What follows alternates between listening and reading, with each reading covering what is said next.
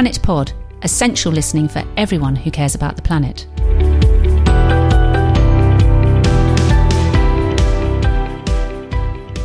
Hello and welcome to Planet Pod with me, Amanda Carpenter. This morning as I looked out of my kitchen window, I saw 2 rooks from the rookery at the bottom of the field mobbing a buzzard. A sight that always fascinates me, as buzzards are big and have very sharp beaks and claws, and you would think the odds would be in the buzzard's favour, but the rooks always win. The natural world is fraught with hazards for all species, but the rook-buzzard dynamic is one that has evolved over thousands of years, and it balances out. The crisis our wildlife, both fauna and flora, face today is not the result of evolution, it is man-made. We have systematically disrupted, disturbed and destroyed habitats across the globe, driving species to extinction in our seas, our forests, our plains and our farmland. It is now commonly accepted that we have caused the Anthropocene extinction, the Earth's 6th mass extinction, and it is that which mobilises many to protest, to lobby governments to act, or to call out big polluters. While protest is important, we also need information and action, and my 2 guests today are vital in fulfilling those roles. Megan McCubbin is a zoologist, wildlife TV presenter and author who uses her skills as a science communicator to empower, enthuse and engage everyone about the natural world.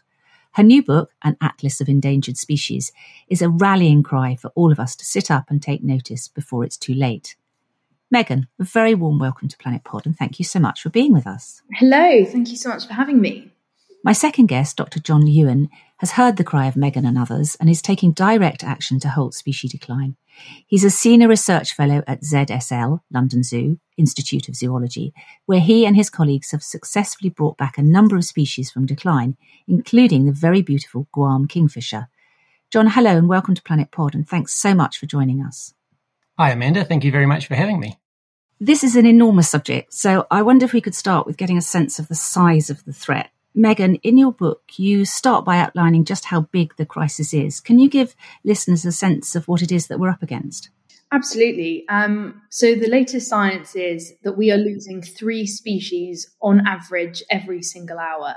And previously, the extinction rate was so low. Extinction is very important. In fact, it's a fundamental part of life on Earth. Things have to evolve and go extinct naturally. That's just always been the case. But when humans have come along and we do what we do best by polluting the environment, fragmenting the landscape, directly persecuting the animals that we claim to love, then we've created this incredible problem, and we are accelerating that extinction rate to somewhere between 1,000 and 10 times faster than the natural rate. And that's when we're seeing species being lost to extinction before, perhaps in some cases, we've even had a chance to acknowledge their existence or learn how important they are for the ecosystem. So we're losing things at an incredibly scary rate. But we can turn it around, but we just got to move quickly. Yeah, 150 every day, I think is the stat. I mean, you're 3 and out. I mean, that is a phenomenal number of species. And as you say, some of those we almost don't know they're there, do we? Because they're in, deep in the heart of the rainforest, or they're part of an ecosystem that we've yet to fully understand. Yeah, or they're right under our nose. We had a new species of orangutan found only a couple of years ago. So even stuff like our megafauna, we're still not really understanding all of it. It's because we haven't done, really high level genetic studies, or we haven't understood more about behavior. We're still finding out more. Even in the last 6 months, a new species of sloth has been added. So yes, it's about the little things. It's about the amphibians in the cloud rainforest and about the insects that live on top of one remote mountain. But it's also about the bigger things too that we're still learning more about. And that's what scares me the most, is that we're losing things before we understand how important they are. Yeah, and you've chosen. I mean, obviously you could have written about hundreds of species, but you've chosen 19 for the book specifically. And many, are familiar. And as you've just mentioned, orangutans, really emblematic of what's happening. And I love that quote where from Rick Ojaya, where he said, orangutans are a symbol of conservation. By saving the orangutan, we can save the forest and then we can save ourselves. So they're hugely, I suppose they're very emotive for people, aren't they? But some of the species you've picked on are much less well known. And frankly, I was quite surprised because, you put lemurs in there and I thought lemurs were one of the things that was okay. So how did you choose the species that you did choose to focus on? That was a challenge. That was really hard. Because poodles have just arrived, so they are starting to go a bit mental. That's okay. We love dogs on the pod. It's great. It was really challenging to choose which species to include in the book. To be honest, I had absolutely no idea whatsoever. Incoming, hello. Sorry, they've just come back in. So excited. I had no idea what to choose. There was a few that I knew were critical. I knew that I wanted to include a chapter on sharks. I previously worked with sharks, so I didn't know which species, but I knew there had to be a story on the sharks. I'd worked with lemurs before. I knew the trouble that lemurs were in, so I wanted to include those. And then, I knew northern white rhino had to be one, just because it is it's become an emblem, I suppose, of science against extinction. So that was just a given as well. That was, I think, the first chapter I wrote actually was the northern white rhino chapter. But the rest, I wanted to learn alongside readers. I wanted to understand more about animals that I hadn't heard of, because I knew there would be loads that I hadn't. So I actually put a shout out on Twitter, and I said the only caveat is that it has to be a globally endangered species. There is one exception, which is the glowworm in there, and I hope when people read it, they'll understand why that's the exception. But yes, so I put a shout out on Twitter, and I was shocked by the amount of responses I got. I got people all over the world, and then I had to narrow it down. I knew I wanted a fish, I knew I wanted an amphibian, an insect, a couple mammals, birds, and I did want to include plants. So a lady slipper orchid in there, which is an amazing story about a conservationist called Punky in Indonesia, and how he's basically single-handedly going up against plant poachers, which is amazing. He's an amazing person. So yeah, I knew I wanted that diversity, and then it had to be kind of spread around the world. So it was really hard. I wanted to write about all of them. Maybe it will be like a second edition, third edition, fourth edition. I don't know. But I certainly couldn't write about all the thousands. I think there's over 40,000 on the endangered, on the IUCN, concern list. So that would take me a little while. Yeah, 40,000 is a terrifying number. John, how do you decide at the zoo? Because the work that you've been doing at the zoo has been tremendously successful in actually bringing some species right back from the brink. How do you decide which species that you focus on, and what makes it onto the list? Yeah, very good question, and there's lots of different motivations behind it, I guess. For zoos themselves, sometimes, just by chance, we've got individuals of a species which have been collected in history and have ended up becoming rare, and so it's just lucky that they've been there. The Socorro dove, which is now extinct in the wild, is a good example of that, where the first birds which were collected way back in 1925 were collected by somebody who fancied doves and pigeons, and they ended up in collections. 4 of them got sent across to Europe.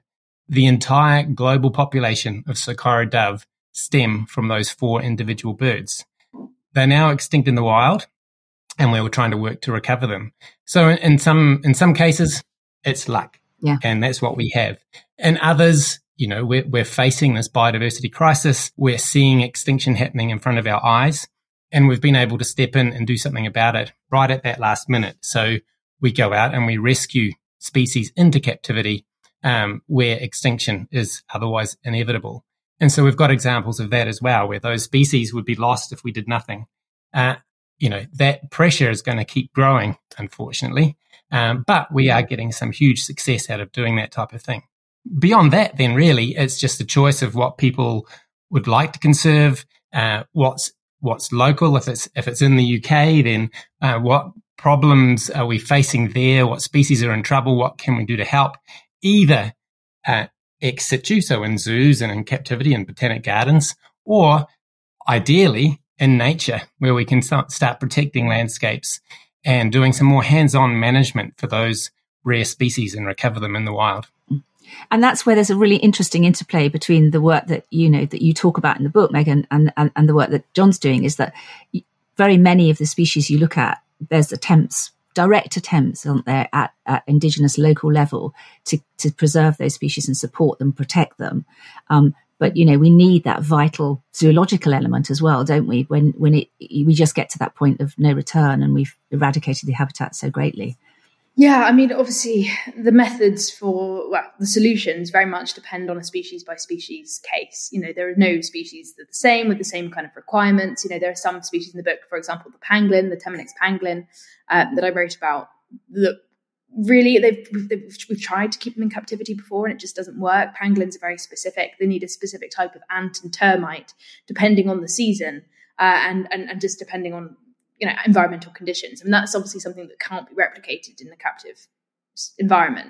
So, for conserving things like pangolins, it becomes a lot more difficult. But then for other species, we've seen in the book, for example, you've got the wild camels, and there's a kind of a reintroduction centre, captive breeding centre on the border between China and Mongolia that's doing really well.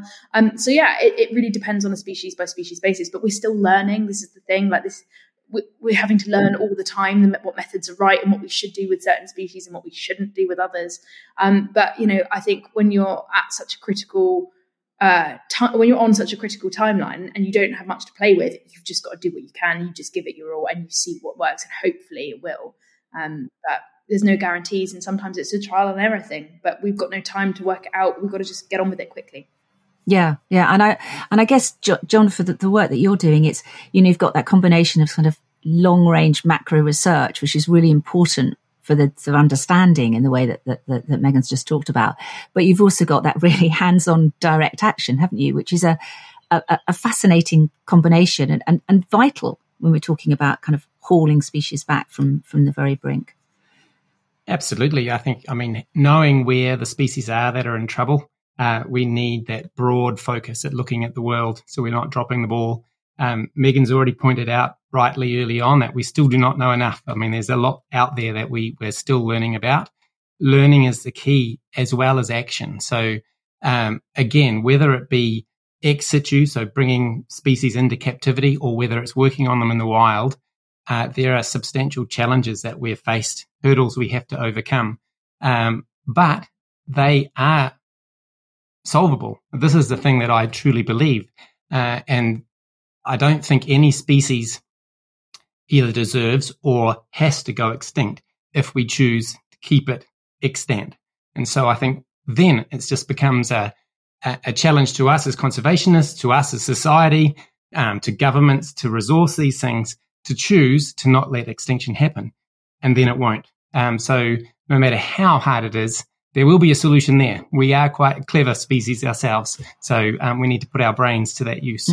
So often, though, the solution is just for us to stop doing things that are directly damaging, isn't it? The cutting down of the forest to grow the palm oil, or the heavy pollutant of pollution of UK rivers. And we were talking recently on the podcast about the appalling state of our rivers and our chalk streams. So the solutions that we hold in our hands are really quite simple quite a lot of the time.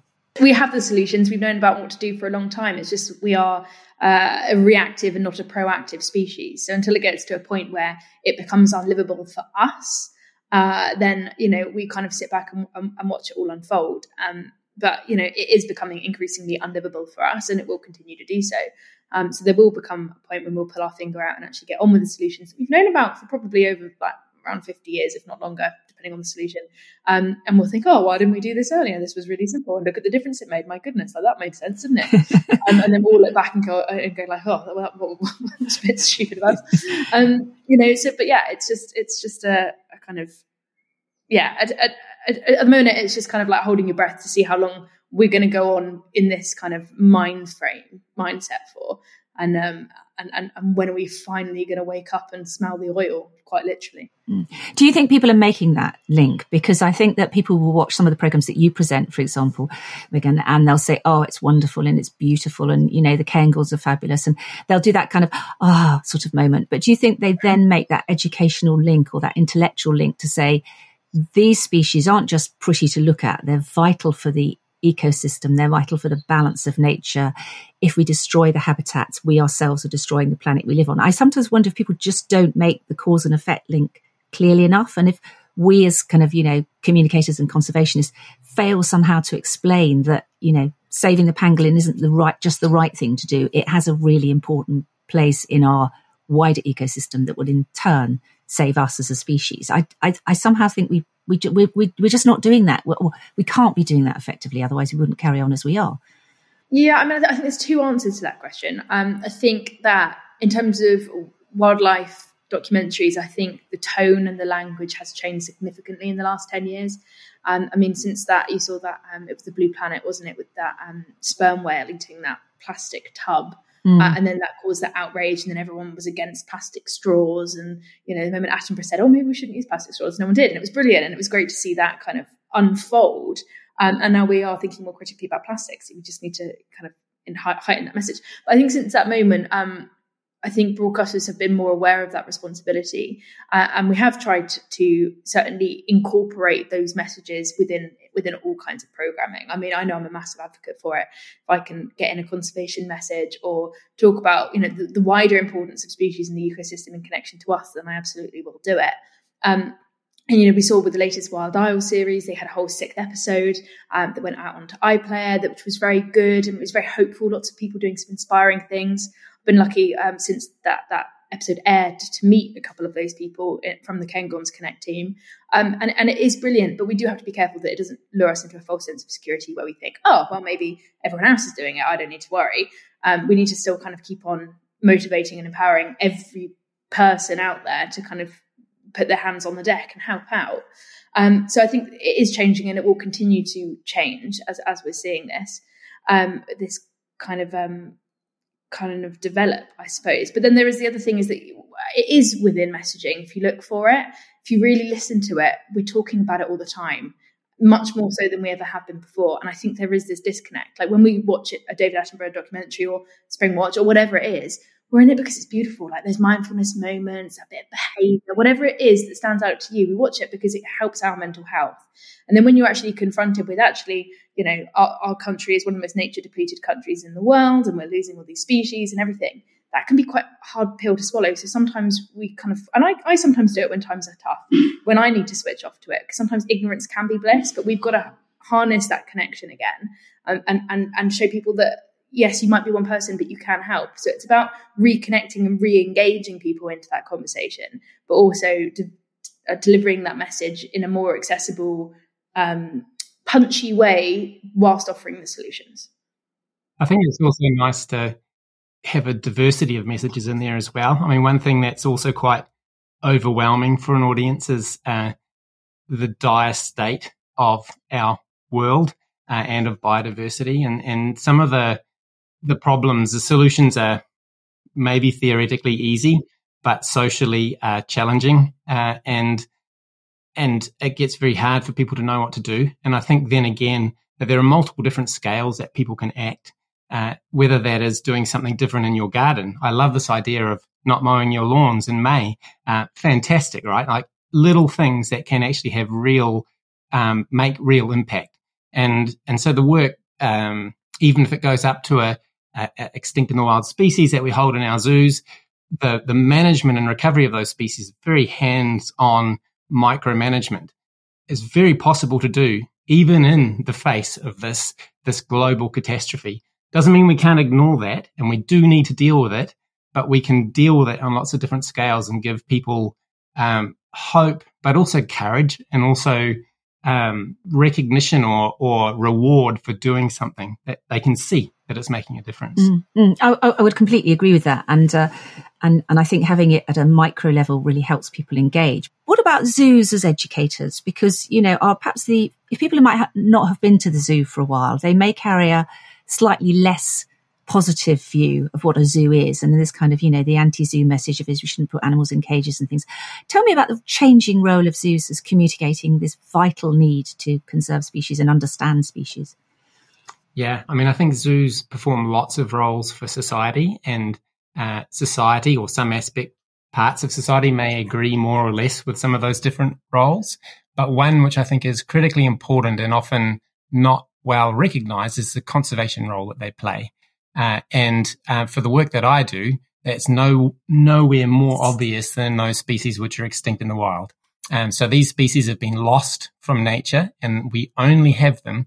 Extinction has been prevented because they are under human care in zoos, aquariums, or botanic gardens. And so there's a huge role that these institutions play in preventing extinction. There's a huge role that they play in studying these species and working hard to recover them into the wild, and in educating people and giving people the opportunity to learn about them. I always say that we can do better, and we need to do better. So I think zoos have started saying and trying to promote the conservation message maybe more quickly than the actual conservation work that they were doing.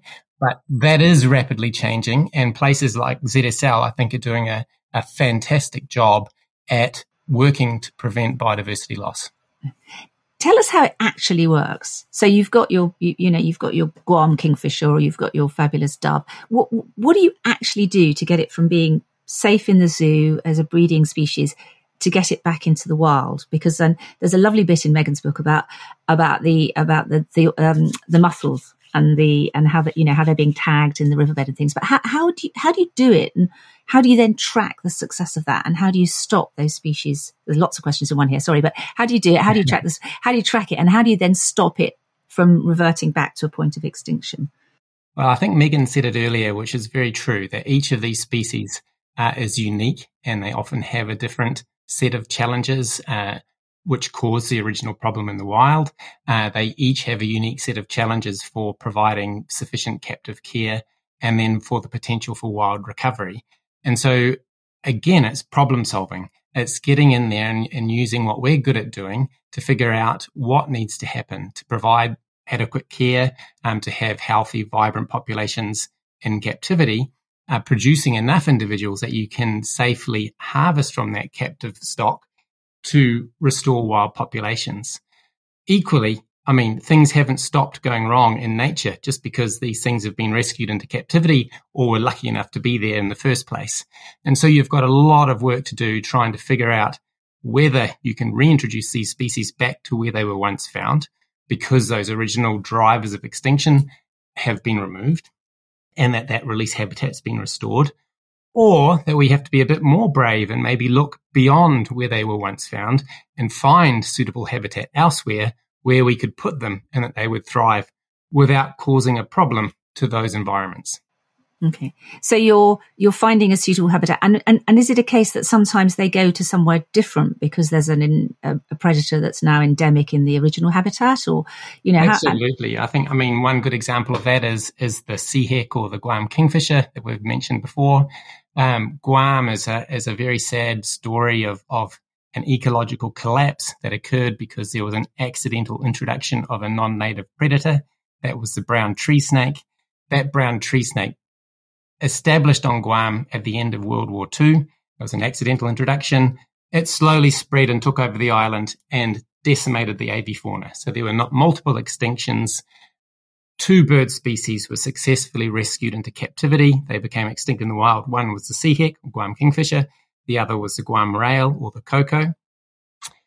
Snakes are still present there. We cannot put these birds back on Guam yet until we get that snake problem sorted.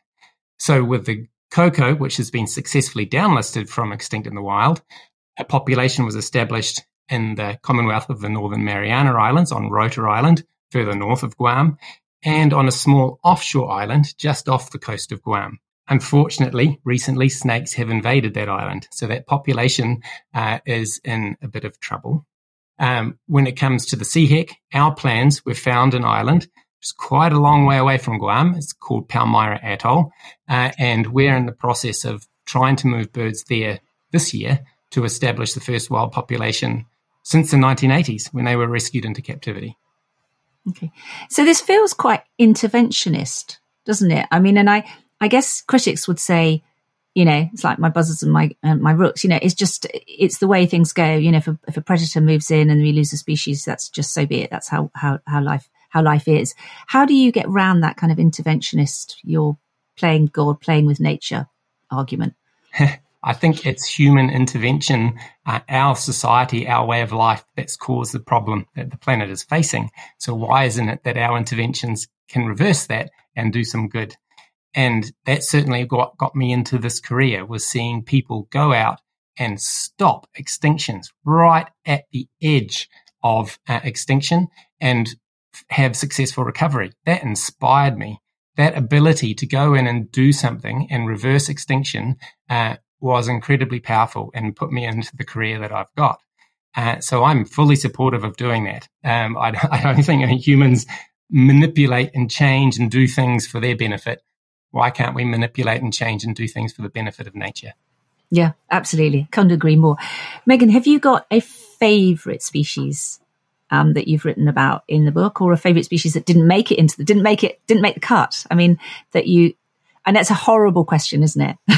I'm very fickle in that way, in that my favourite will be whatever I've just worked on or whatever I've just seen. And I'm terrible with favourite questions because I'm genuinely so fascinated by everything, and I'm more fascinated by the connections between it as opposed to just, the species on its own. I mean, initially when I was younger, it was the species on their own. It was the woodlouse out in the back of the garden, or a butterfly that I'd found. And that'd be like, oh, it's a butterfly, it's really cool. But then as I've kind of matured into my, into a more scientific brain, I suppose, I'm more interested in about its ecology, like what's it eating and how does that impact other things? And you start asking more questions, albeit some of them are still childlike, because you have to ask childlike questions, I think, as a scientist.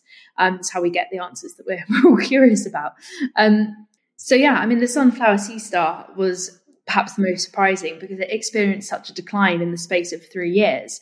So from 2013 onwards, it experienced a decline of 90.6%, which was an equivalent to a 5.75 million individual decline. Well, they used to be as common as robins, is what divers used to say.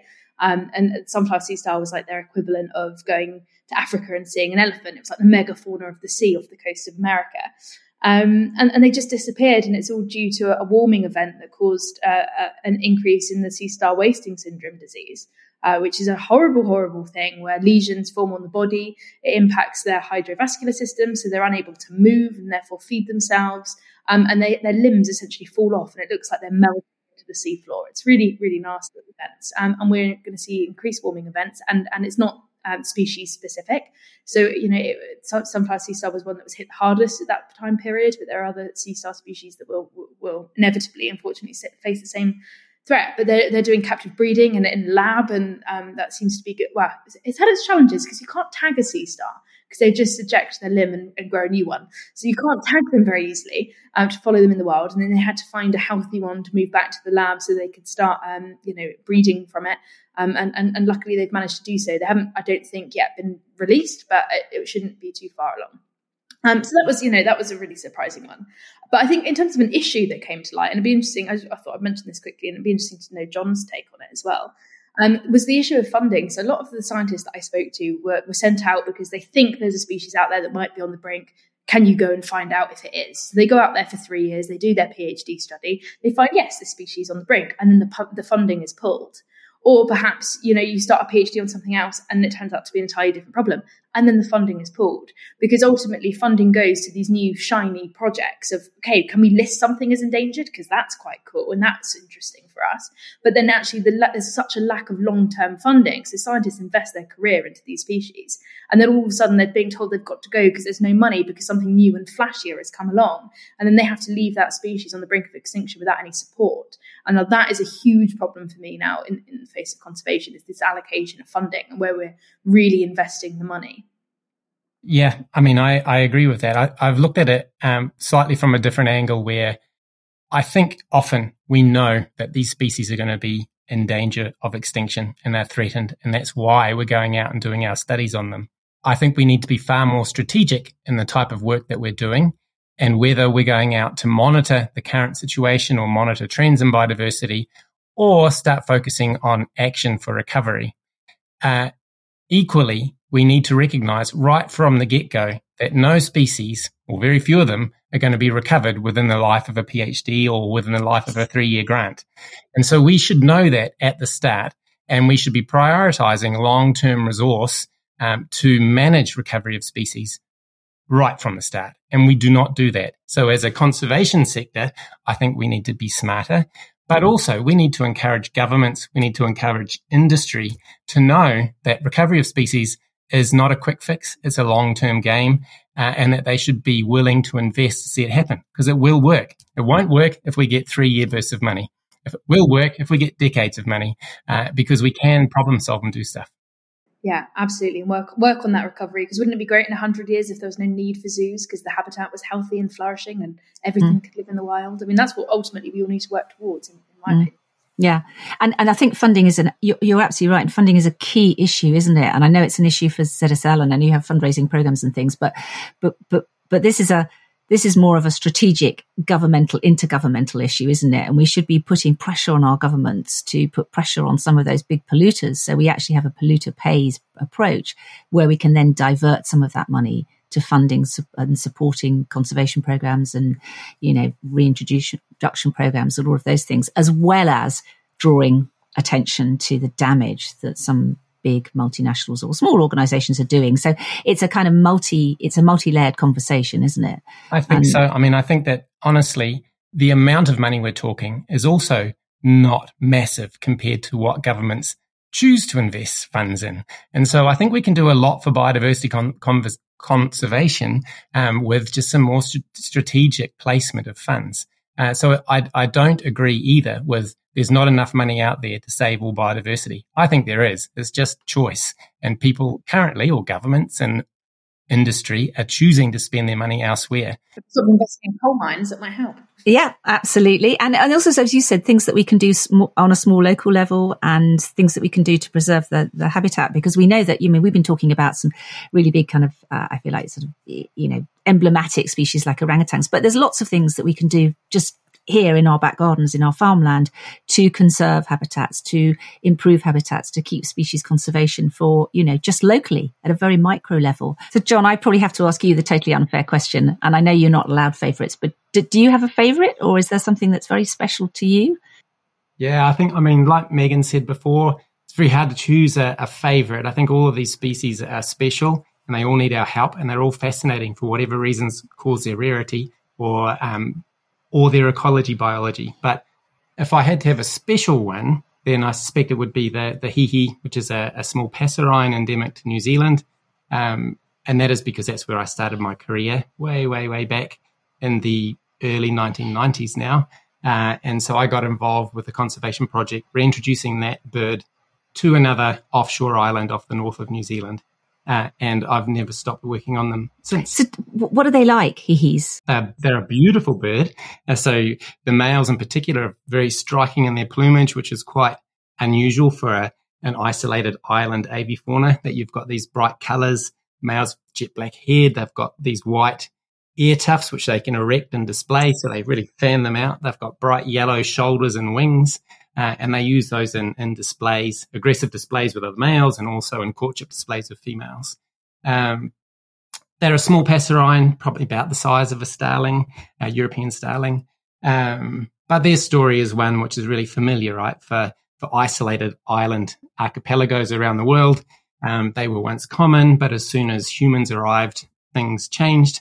This has all happened quite recently. So human occupation of New Zealand is relatively recent, so we've got a very good record of what's happened. So it's a country where there's a very high extinction rate, a very high percentage of what's remaining is very threatened. Hihi is a classic example of it. They were found throughout the northern half of the island, and by the 1890s had been lost from everywhere except for a small single offshore island population.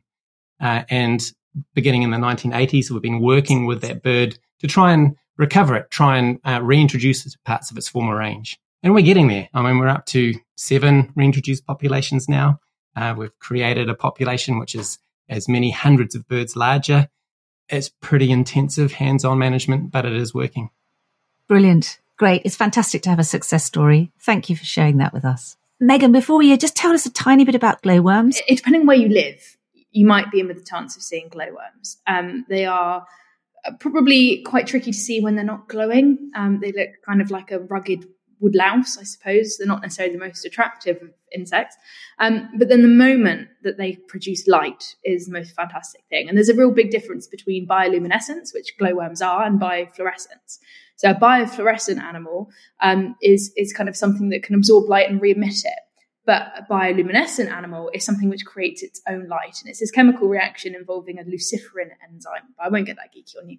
And basically, they do this chemical reaction in their lower abdomen, and it creates this light. And the females are the ones which produce light. The females are flightless. And what they have to do is they need long grass. So they go right up to the top of, long grass meadows where they start shining to attract males that come in. And males can fly, albeit not very well. They're a bit clumsy flyers, and they never move further from a few meters within their short kind of lifespan as adults. And yeah, so the males all flock and then they mate and the cycle goes round again. But if you have and see glowworms in the UK, you're incredibly lucky because they are increasingly rarer with anthropogenic light pollution causing massive issues. And then just the loss of habitat. We've lost all of our meadows. We've lost all of our grasslands. We're obsessed with manicured lawns and mowing, which is the bane of my life. It's quite ugly as a monoculture, I think. It's fine for if you want a couple football fields, sure. But what about the edges? Leave it wild. Leave it colourful, full of wildflowers for pollinators and glowworms and stuff. And then ultimately we're improving, the health of wildlife as well as our mental health in many ways. But yeah, if you leave, if you are in an area where there happens to be glowworms, for your garden, what you want is mixed length of lawn. So glowworms like tall grasses so that the females can shine at the top of them. They also like some medium grasses, which is where the young prosper. So, the more variety you have in your garden of habitats, the more kind of species that you'll be able to encourage in. If you've got glowworms in your garden, very jealous. I don't think I've got them in my garden, but I know my local conservation group have an annual glowworm walk and it's due quite soon. So I will report back to listeners to see if we actually see any glowworms in my bit of Suffolk. So, and they're very welcome to my garden. The grass is more than knee high. Well, I love that. And there's a reintroduction project that's kind of just started. So fingers crossed they'll be glowing in more people's gardens to come. Thank you both so much. Absolutely fascinating. We could talk about this forever. I really should ask you, what would you, I mean, apart from not cutting the grass, which is the best call of all, what would you ask Planet Pod listeners to do? What can they do actively to support and engage with preventing extinction of species? From my perspective, use your voice. I mean, I've said manage your garden for wildlife. I've said put in a wildlife pond. I've said go out and volunteer 100 times. And I will continue to say that because they're all very important things. However, I'm getting to the point now where I've said it 100 times. And I think the most important thing we can do is to use our voice and stand up and be counted. If there's a biodiversity march going on in London, go there and be counted. If there's an issue going on about your local habitat, join a community conservation group and do something about it. Use your voice, contact your MP. It's the biggest thing we can all do is hold those responsible to account. So let's do it. Yeah, absolutely. And John? Yeah, no, I agree with everything that Megan said. I think on top of that, again, with this focus on species which are extinct in the wild and the role that zoos and aquariums and botanic gardens play, go and visit them. There'll be one nearby you. Ask them what species they have there, which are either extinct in the wild or critically endangered or endangered. But beyond that, ask them what they're doing about it and try and understand and learn, maybe put some gentle pressure on them to do more. All these species that we have are still very precarious in zoos and aquariums and botanic gardens. So more work needs to be done. Ask how you can get involved because all these programs, you can get involved either at the zoo or somewhere in nature. Absolutely. Action and communication and speaking out are vital. A huge thank you, Megan and John, for being with us. Fascinating and for me, a wonderful way to start the week. And, I would say to listeners, do buy Megan's book. It's absolutely beautiful. It's beautiful to read and to hold and to look at, but it's also uplifting and inspiring. So please go out and buy it. Please buy it from your local bookshop or from the Hive online rather than another large virtual retailer. We need to support bookstores.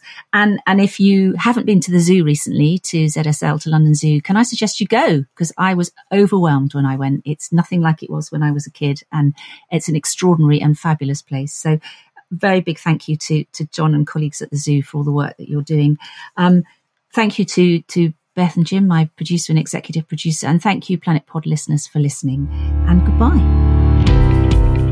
You've been listening to Planet Pod. We'd love to hear from you, so please do get in touch and don't forget to follow us on social media.